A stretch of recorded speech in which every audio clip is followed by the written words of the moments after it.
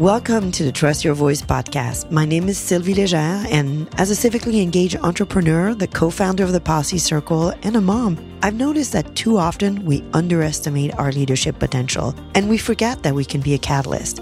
I believe that no matter where you are in life, it is meaningful conversations like the one we will have today that ignite new ways to think about our purpose. You can be a spark for others. You just need to trust your voice, even if it's a little shaky. So let's start the show. Hi, this is Sylvie. Today I am sparking a conversation with Alexandra Hudson, who is a writer, a popular speaker, and she's the founder of Civic Renaissance, which is a publication and a full intellectual community that's dedicated to beauty, goodness, and truth.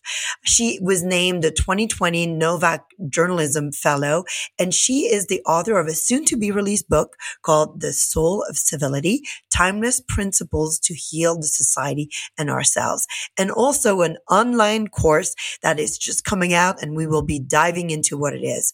So the reason why our conversation, I think, is relevant today is that I hear so many complaints about the lack of civility in our society. And also I feel that there is all around us really a relentless quest for happiness, for perfection. And I think like these two areas really make it seem that we have forgotten what the human experience is about. It's not all perfect. So I hope that the conversation will inspire you to spark civility around you and spark your interest in understanding the human condition through stories across continents and time. So Lexi, welcome to the show. Thank you, Sylvie, for having me. And if I may for a second, just affirm you and thank you for having this theme of sparking your community, sparking your world. That's such an exceptional notion. And it's actually one that's central to my book on civility, but like also my life's work. It's central to my theory of social change, which it sounds like we share, that, we can't change the world, but we can change ourselves. We can't make other people and our public leaders and foreign, leaders more democratic or humane and kind and gentle or more civil. But we can change how we engage in the world around us. And by reclaiming our sphere of influence and elevating how we treat our family, our neighbors, and who we are in our community, we can make a powerful change in the world around us. So that relocating our locus of control, reclaiming our sphere of influence, that's central to my theory of social change, central to my book on civility, and also reclaiming the agency we have over the stories we tell about ourselves and the world around us. That's part of that agency too. Thank you so much. And right, because we can only model, right, the behavior that we want to see around us. So I'm excited for our conversation because you're really going back to ancient times and trying to bring the lessons of the past to the present. And I feel like this is really lacking today. So I really share your passion for social change. Let's start first by, love to dig a little bit more about your story and how a young person like you became so passionate about deepening people's understanding of the human conditions through ancient stories, really, men and women of wisdom from the past and also contemporaries. I would say my parents are my primary, formative intellectual influences. I was raised in a home that was intellectually omnivorous. There was nothing that was off the table. My parents just loved to learn and loved to expose us to as many different educational subject matters and content. Sylvie, you and I share love of the classics, of kind of the Greco-Roman world and of the great books in general. And my parents certainly loved that, but they also loved learning from other cultures as well and other, disciplines and traditions. And in terms of how this relates to my course really quickly, so my series is called Storytelling and the Human Condition, and it's coming out in February. My father always, for birthdays, for Christmas, sometimes for just no reason at all, would gift me with teaching company content, a series, a course, Greek mythology, American history, astrophysics, whatever it was. And that was a huge part of my educational experience. So it was an honor when the teaching company, the Great Courses, reached out to me about producing a series and creating a series for them because I was raised on their content. And they were just a big part of grounding me in the great conversation, in the human condition, in asking big questions and ideas and being intellectually omnivorous, both in my home, but also that they were central to my education as well. I kind of just felt like I was coming full circle to be able to do that. And so that was like a big part of a big intellectual influence. My mother also teaches, she's called the Manners Lady. And one funny tidbit I discovered over the course of writing my book, The Soul of Civility, that's coming out October 10th, 2023, was that there are no fewer, Sylvia, than 4 women in the world today who are internationally renowned authorities on etiquette and manners that are named Judith. They are all named Judith. And my mother is one of these women, these international etiquette experts who are named Judith. So my mother, she's called Judy the Manners Lady. And there's also Judith Martin, who's also a well-known Judith. She's the Washington Post columnist, also known as Miss Manners. And there are 2 other ones. And funnily enough, they all have roots and ties in Boston for some reason as well. So that's just kind of a funny tidbit from this world. So I was raised in this home, raised by the Manners Lady, my mother, that was very attentive to social norms and social graces and social expectations. And I remember growing up, always kind of questioning them. Why do we do things the way we do them? And I never really wanted to just abide by a norm or a rule because that was just the way they do it, or the way that it was done. I always kind of hungered for a deeper understanding of the deeper reasons why we do things the way we do them. And so to some extent, my book is a reflection of a lifetime of reflecting on our social norms, the norms that support our free society, that support human flourishing, that support human community, that allows us to become the best version of ourselves in friendship and in society with others. And I would say that is where both these projects intersect. They're zealously pro-human and zealously interested in these foundational questions related to the human condition and what it means to be human and the life well lived. And they both realize that they're both fundamentally pro-social in nature. Civility is a social virtue. We don't need it in isolation on an island. And the act of storytelling is integral to the life well lived. It always has been across the human experience. And it's also an explicitly social endeavor as well. We tell us to understand who we are in context to other people. Well, let's touch on that a little bit, because some things that you explore is that human experience, right, is the same today as whether you lived like centuries ago. People experience suffering, love, hate, vengeance, competition, like the list goes on. And you've really embraced the history that brings us insight to understand that. So yet that's not really seen in the school curricula today. It's almost like if everything that we do today is brand new. And I think that's what you're all about, is saying, no, what we are living today is actually how people have lived in the past and what people have lived, and we can learn from it. We can learn to appreciate it. So share with us, those types of stories that you are using to revive this sense of civility and also what they can teach us to appreciate our life. I think that's a great insight, Sylvie. This notion of storytelling being this powerful tool that educators have harnessed and deployed across history and across culture to help educate a new generation and educate society as a whole. Stories hold our values and they embody our ideals as a society. And that is why every culture, they have, origin stories, they have epic poetry, they have, literature and novels, myths, that help people answer these foundational questions about the human experience. Who are we? What does it mean to be human? Why are we here? What is the best way to live? These are some of the primary questions that anyone and everyone needs to grapple with, ask for themselves and answer in order to be truly educated and to fully self-actualize. Again, those questions and how we answer them orient us in the world.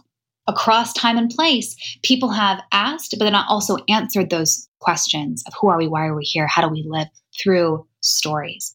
Today, we're in this post-Enlightenment scientific world where we're very skeptical of stories. We like to be evidence-based. We don't want the squishy stuff of storytelling. We like to think we're value neutral and we're beyond that. And what we don't realize is even that itself is a story that places evidence and science at the center is itself a story about the world as well. So we all bring our stories to our education, whether we realize it or not, even denying that storytelling matters. That is in itself a story. And so one thing I talk about in my course, I have an episode on storytelling and moral instruction, exactly on this tradition of harnessing storytelling to cultivate and instill in a new generation ideals about how to live in the world. And one story I tell is about George Washington. Sylvie, what do you think is the most common, most popular story about George Washington? Can you think of it? I don't know. He was our first president. Exactly. He was our first president. He's kind of the archetypal mythic figure in American history. And one of the most famous stories about him, there are lots, but one of the most famous about him is the time he chopped down his father's cherry tree. And when his father asked him about this grievous misdeed, he admitted it to his father. He said, "I cannot tell a lie, Pa. I did cut it with my hatchet." So he confessed to his father that he had cut down the cherry tree. And the legend has it that his father was so overjoyed that his son was honest about his misdeed that he didn't even care that he had cut down his father's prized possession, and he forgave his son, embraced him. And that story reveals a lot about the American psyche. We really value integrity. We value honesty. And that interweaves and supports this societal narrative in our country about how with honesty and integrity and hard work, we can succeed in life. So that's mythic on many levels there. But what many people don't realize is that that story never happened. George Washington's first biographer was a gentleman named Mason Locke Weems. And the year that Washington died, he wrote a biography, and I put that in quotations, of George Washington that is chock full of stories that never actually happened. But they were stories that revealed they weren't literally true. They were mythically true, and they embodied greater ideals about what Weems thought we should aspire to in American history. And they did illuminate ideals about Washington's persona and character. But it's really fascinating that a lot of these stories about Washington that we hold to be true didn't actually happen, but they still endure because, again, they support and perpetuate these broader myths that we have. And so this notion of harnessing story to inspire us, to illuminate our ideals and give us something to aspire to, that is something we see time and time and time again. In the Iliad and the Odyssey, those embodied ideals. In Achilles, the protagonist of the Odyssey, and Odysseus, the protagonist of the Odyssey, their stories illuminate ideals of the ancient Greeks, whether it's thumos and rage and courage in Achilles, or in the case of Odysseus, the value that he embodies. And again, this is the word that Homer uses more often to describe Odysseus than any other word. In Greek, it's called polymeti. And meti in Greek means practical wisdom, applied wisdom. And so polymeti means many applied wisdoms, because he was just so adaptive and ingenious. He was kind of like an intellectual MacGyver. Like you put him in a box, he's going to find a way out to escape, you know? And so that is a value, that sort of applied wisdom, that polymeti, is something that Odysseus embodied to the ancient Greeks, and he illuminates that ideal that the ancient Greeks valued. Chanson de Roland, Beowulf, like across history, Thor in Norse mythology, like these heroes across history and culture, who they are and even their mistakes embody what a culture values and doesn't value.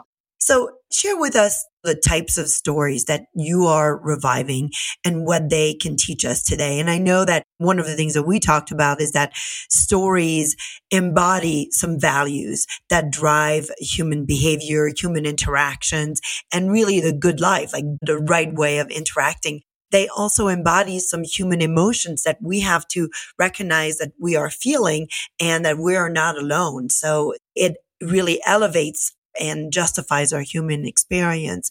So share with us the types of stories that you're reviving and also how you're just juxtaposing ancient times and contemporary stories. I love that question. Thank you, Sylvie. So the thesis of the course is that the human condition is defined by the greatness and wretchedness of man.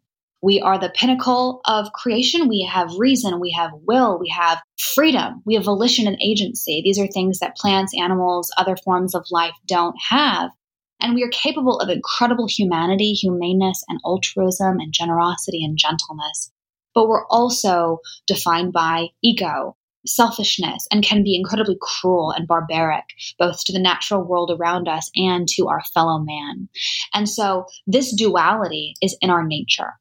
And the stories I choose, to answer your question, illuminate this dichotomy, the duality in our nature, the greatness and wretchedness of man. And we see this duality in our storytelling as well. Our stories reflect our nature, of course, because we're the ones telling it. And I show stories across history and culture that have been used to, as we were talking about a moment ago, instill and inspire greatness and values and virtue and character, but also stories that dehumanize debase and degrade. For example, the propaganda we saw during World War II and the Third Reich that analogized ethnic minorities and Jewish people to rodents and horrible stories like that. So we know that stories, there's a duality to our nature, greatness and wretchedness, and there's a duality to our storytelling because of that duality in our nature. So that's kind of the kind of stories that we tell. And to the second part of your question about how I juxtapose old and new and how I put different media and types of storytelling in dialogue with one another, that was a really fun puzzle to kind of think about how I wanted to organize the course. And I wanted it to, again, to be representative across discipline, across media, across culture, because I wanted it to represent the human condition, not just the modern kind of Western condition, right? Another thesis of my course is that all great art tells a story about the human condition. So it made sense to not just appeal and draw from novels, right? Or plays. Like those are the obvious sources of storytelling. So one example of how I do this and put the old and the new and different media and dialogue is in my lecture on death. I have a lecture, an episode on death and the afterlife. And again, this is another aspect of the human experience that every culture across history and time has conceived of. What happens when we die? What happens to the soul? Do we continue to live on or not? Do we just go to the ground and nothing happens? That's it. To explore this theme of death and the afterlife, I put something very old and something very new in dialogue together. I draw from Dante's Inferno, Dante Alighieri, the last medieval man. And he wrote this trilogy called the Divine Comedy that's divided into three parts. Inferno, which explores hell as the part of the afterlife, Purgatorio, which explores purgatory, and Paradiso, which explores heaven. And so I explore the Inferno as part of this exploration about death and the afterlife, and embodies the medieval view of death, where the medieval view of life was that, just whatever your lot is in life, good or bad, just endure it because you will get your reward in heaven. It was very otherworldly centric. And that's kind of reflected in the Divine Comedy as well. And so I put Dante in dialogue with a very modern treatment of death in the afterlife. Michael Schur is a big Hollywood producer. He brought us The Office, Parks and Rec. I'm calling in from Indiana right now, and Parks and Rec is a treasured work of art, treasured series of stories here. And he also brought us Brooklyn Nine-Nine. And a more recent project he worked on was called The Good Place, which is a whole sitcom about the afterlife. And I think that's kind of really interesting because it's kind of irreverent. A lot of people treat death really soberly and really severely. Like, we're afraid of death. That might be our primary fear as a species. And our primary definition of existence and mode for living is trying to avoid death. And so it's kind of atypical and unique that Michael Schur dedicated a whole sitcom about death and exploring the afterlife. And the concept of The Good Place is that this young woman, Eleanor Schulstrap, who's played by Kristen Bell, wakes up in a waiting room that's kind of like a doctor's office, a mid-level doctor's office. And all of a sudden, a kindly man opens the door. This is Ted Danson, and he says, "Come on in, Eleanor. We're waiting for you." So she enters the office and sits down. And Ted Danson says, "Eleanor, you've died. Welcome to the good place. Congratulations, you've made it here." There's a twist, though. She realizes that she's not supposed to be there. She knows that she didn't lead a very good and moral and upstanding life. She, in fact, was incredibly selfish and mean and unkind. And so she's like, there's been a cosmic blip. And somehow I ended up in the good place when I should be in the bad place. And so the whole first season is her trying to cover up this cosmic clerical error that must have happened that has allowed her to be in the good place when she knows she should be in the bad place. So anyway, that's just to answer your question, one example of how I put old and new in dialogue. Dante Alighieri's Divine Comedy in dialogue with a very old and kind of classic core canonical work in dialogue with a very contemporary work. And people might not necessarily put Michael Schur's Good Place in the canon of great works of art. But again, my thesis is that all great works of art help us think more clearly about the human condition and tell a story about what it means to be human. And I thought that really helpfully illuminated this conversation about death and how we explore death in the afterlife. Hi, I want to take a moment to tell you about the Civic Leadership Engagement Roadmap, CLEAR. It's a self-paced leadership program to become a more impactful citizen. This virtual program features one-on-one coaching, mastermind peer groups, networking opportunities, and curated activities that are really designed to help you build connections with local policy leaders and decision makers. This year, CLEARS offers a special program for women who are members of the military and veteran community. To learn more, visit thepolicycircle.org. So let's dive a little bit more about that course, right? Which is called Storytelling in the Human Condition, and it's coming up on wandrium.com.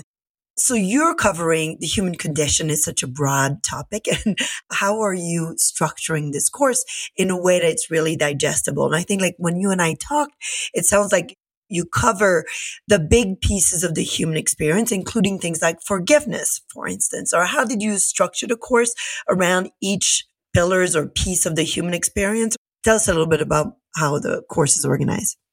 I puzzled over this for quite some time, and I ultimately decided to start at the beginning. So the first episode is defining our terms. What is the human condition and what are stories and how has storytelling been used? The first episode defines the human condition through two works of art that are called The Human Condition. One is by Hannah Arendt, the Jewish German philosopher who wrote a book called The Human Condition, and the other is by Masabi Kobayashi, a Japanese filmmaker who created a epic 3-part trilogy called The Human Condition. And both are incredible masterpieces. So that's how I start the series. And then the rest of the series progresses through origin stories. After the introductory lecture, I start on origin stories. So in that episode, I put in dialogue the Judeo-Christian narrative of origin stories. I put that in conversation with other origin stories in ancient Greece, in ancient Babylon, in Chinese mythology as well, to help us understand, again, how we answer these questions about who we are and why we're here. Those are central to how any culture understands how to live their life. These stories are reflective of how people experience the world. So origin stories, and then I progress through the human experience. I go to suffering. I go to pride. I go to storytelling and education and moral formation, through to materialism and power. It's incredible how common this theme of why the lust for things and acquisition and the pursuit of power leads to unhappiness. And we find that across history and culture as well. Through to humor and tragedy, looking at what is the role of laughter, this collective effervescence that people have turned to and delighted in across history and culture, to finally ending on freedom. What is the role of human agency and harnessing that to create new stories about beauty in the world around us, or to create stories out of tragedy? In that final lecture, I bring up Hannah Arendt again. I bookend with Arendt, who's a great intellectual influence on me. She was a PhD and a genius. She studied with Martin Heidegger at the University of Freiburg, I think, in Germany, and was an academic and a journalist, but she shirked all of these titles and she instead called herself a storyteller. That was the title that she held on to. As an incredible life story of agency and kind of both storytelling and harnessing the power of story in her own life. And I put Hannah Arendt in dialogue with Phyllis Wheatley. And I love sharing the story of Phyllis Wheatley. She's the first African-American published author. And her story, she was ripped from her home in West Africa and brought on a slave ship called the Phyllis and sold to a wealthy merchant family in Boston called the Wheatley family. And so her old identity was destroyed and her new identity was constructed entirely around slavery. Again, her name was Phyllis, named after her slave ship, and her last name Wheatley is named after her slave family. But she was brilliant, and the Phyllis family educated her. They taught her ancient Greek and Latin, and she was proficient in these ancient languages and in English from an incredibly early age and just consumed the great book. She loved Virgil, she loved Pope, and she was just voracious and intellectually omnivorous and just imbibed and consumed whatever was around her and given to her. And she was an incredible poet in her own right.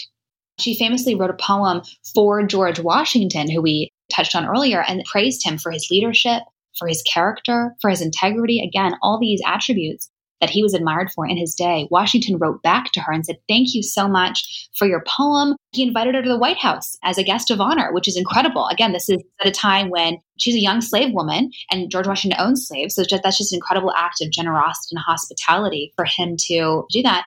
What's incredible about her story, in addition to what I shared so far, is that some of the most powerful white men in Boston, including her slave owner, John Hancock, one of the signatories of the Declaration of Independence, including the governor of Massachusetts, state senators, the most powerful men in the state, wrote a letter and signed a letter to a local publisher saying, please publish this young girl's work. She's incredibly talented, and we testify that this is, in fact, her work. Please publish it. And so her work got published. That's what made her the first African-American published author.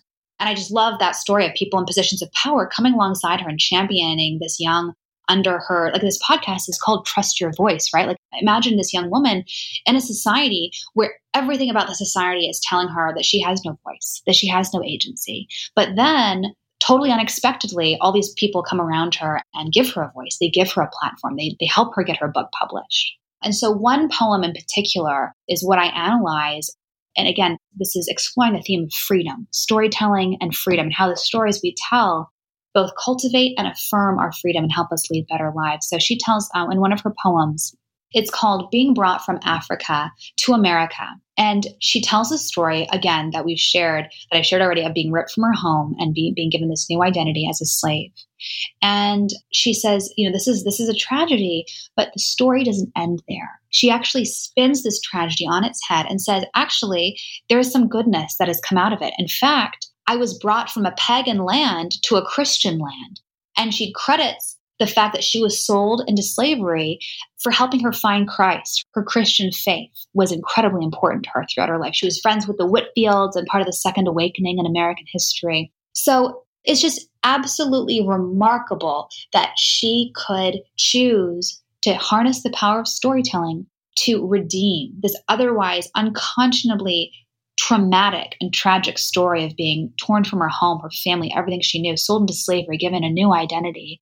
And yet she has the ability to step back and say, actually, I see the good here. I see that there is goodness here, and I'm grateful for it, almost, she says.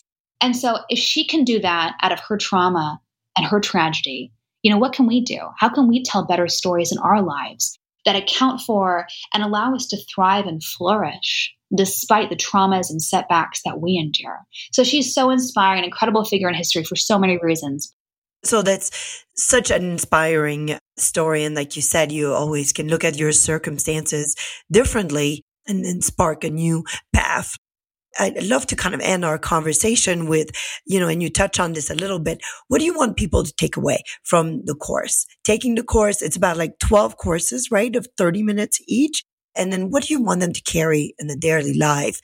You touched on inspiring people to tell their story, but also I think it sounds like you also want people to embrace their human experience as it is, whatever the circumstances that they are living, the experience that they are living, to see it perhaps differently through those ancient and also current stories. Is that what you want them to take away? Yes. Thanks, Sylvie, for that question. Well, first of all, I'd like to say I invite everyone listening to this to enjoy the course absolutely free. You can claim your free month of Wondrium to be able to enjoy the series. AlexandraOHudson.com/story. And there you just enter in your email and you get an access code to claim your free month of Wondrium to enjoy the course absolutely free. So I'd love everyone who's interested in learning more about how stories can help us lead better lives to check it out and write to me. I'd love to hear your thoughts about it. But to your question about what I would like people who enjoy the series to take away, yes, you're right. There's 12 episodes, 12 lectures in the series. I would like people to appreciate with greater depth, again, as I said, the greatness and wretchedness of man, the beauty and tragedy and universality of the human condition. Yes, we are better in some ways than other cultures, other periods in history, just in terms of our abundance and wealth. But we're also deeply the same in all the ways that matter most. We share a nature. We share the human condition with people that have come before us. So just a connectedness with people in other times and places, but also with people with whom we differ today. They're just affirming the universality of our humanity, of our dignity. Again, there's this humanistic lens, just this high view of humanity that is an undercurrent for all of my work, and especially in this course. This is in no way a comprehensive treatment of the human condition or the human narrative tradition, right? Like, I hope that it sparks in people a hunger and an interest in learning more about, other narrative traditions and other cultures and other stories. That I think that's what all great courses and all great books do, is don't offer, pat answers, like the final word in a subject, that it awakens or encourages people to continue their journey of lifelong learning on their own path, wherever that takes them. And one last note, in your introductory comments, your framing comments, you talked about how we're living in this age of a strange perfectionism, Sylvie. Like, we're not very gracious and charitable. We are very intolerant of mistakes, and in fact want to essentialize and reduce people to one aspect of who they are. Often they made a mistake 20 years ago. They were thoughtless with someone at the grocery store or something, and someone captures it on video, and all of a sudden it goes viral and someone's life is ruined. They're fired from their job, and they're defined by, one thoughtless tweet or one moment of being unkind to someone. And that low watermark of their life or their day becomes who they are. And we want to cancel people. We want to destroy them and make sure they never do anything like that again. But, as Alexandra Pope said, to err is human, to forgive is divine. And what's beautiful about that, as the thesis of my course and my life's work purports, greatness and wretchedness, right? Like, we are going to fall short of these ideals of perfectionism. We're going to be unkind. We're going to be ungracious from time to time. We're not going to be perfect. And that's just what it means to be human.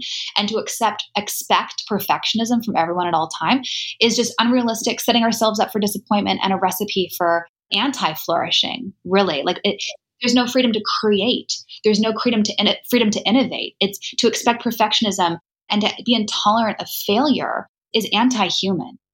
It is. And we see it, I'd just like to add, we see it with the level of anxiety, the mental illness that we are experiencing in our youth and also in adults, because we have this bar of perfection, and everything that is being presented and expected is perfection. And we rarely tell those stories of actual failure, redemption, forgiveness.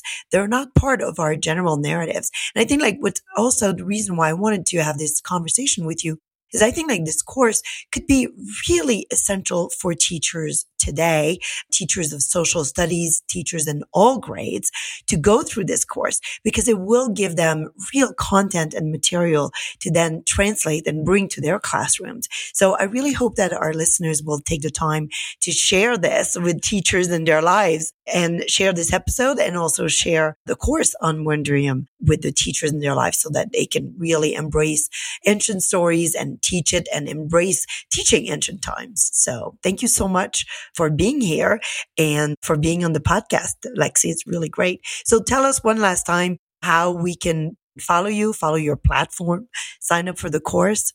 I'm on, all the social media platforms, but I would really invite you to sign up for Civic Renaissance, my newsletter and intellectual community. And again, going to alexandraohudson.com/story.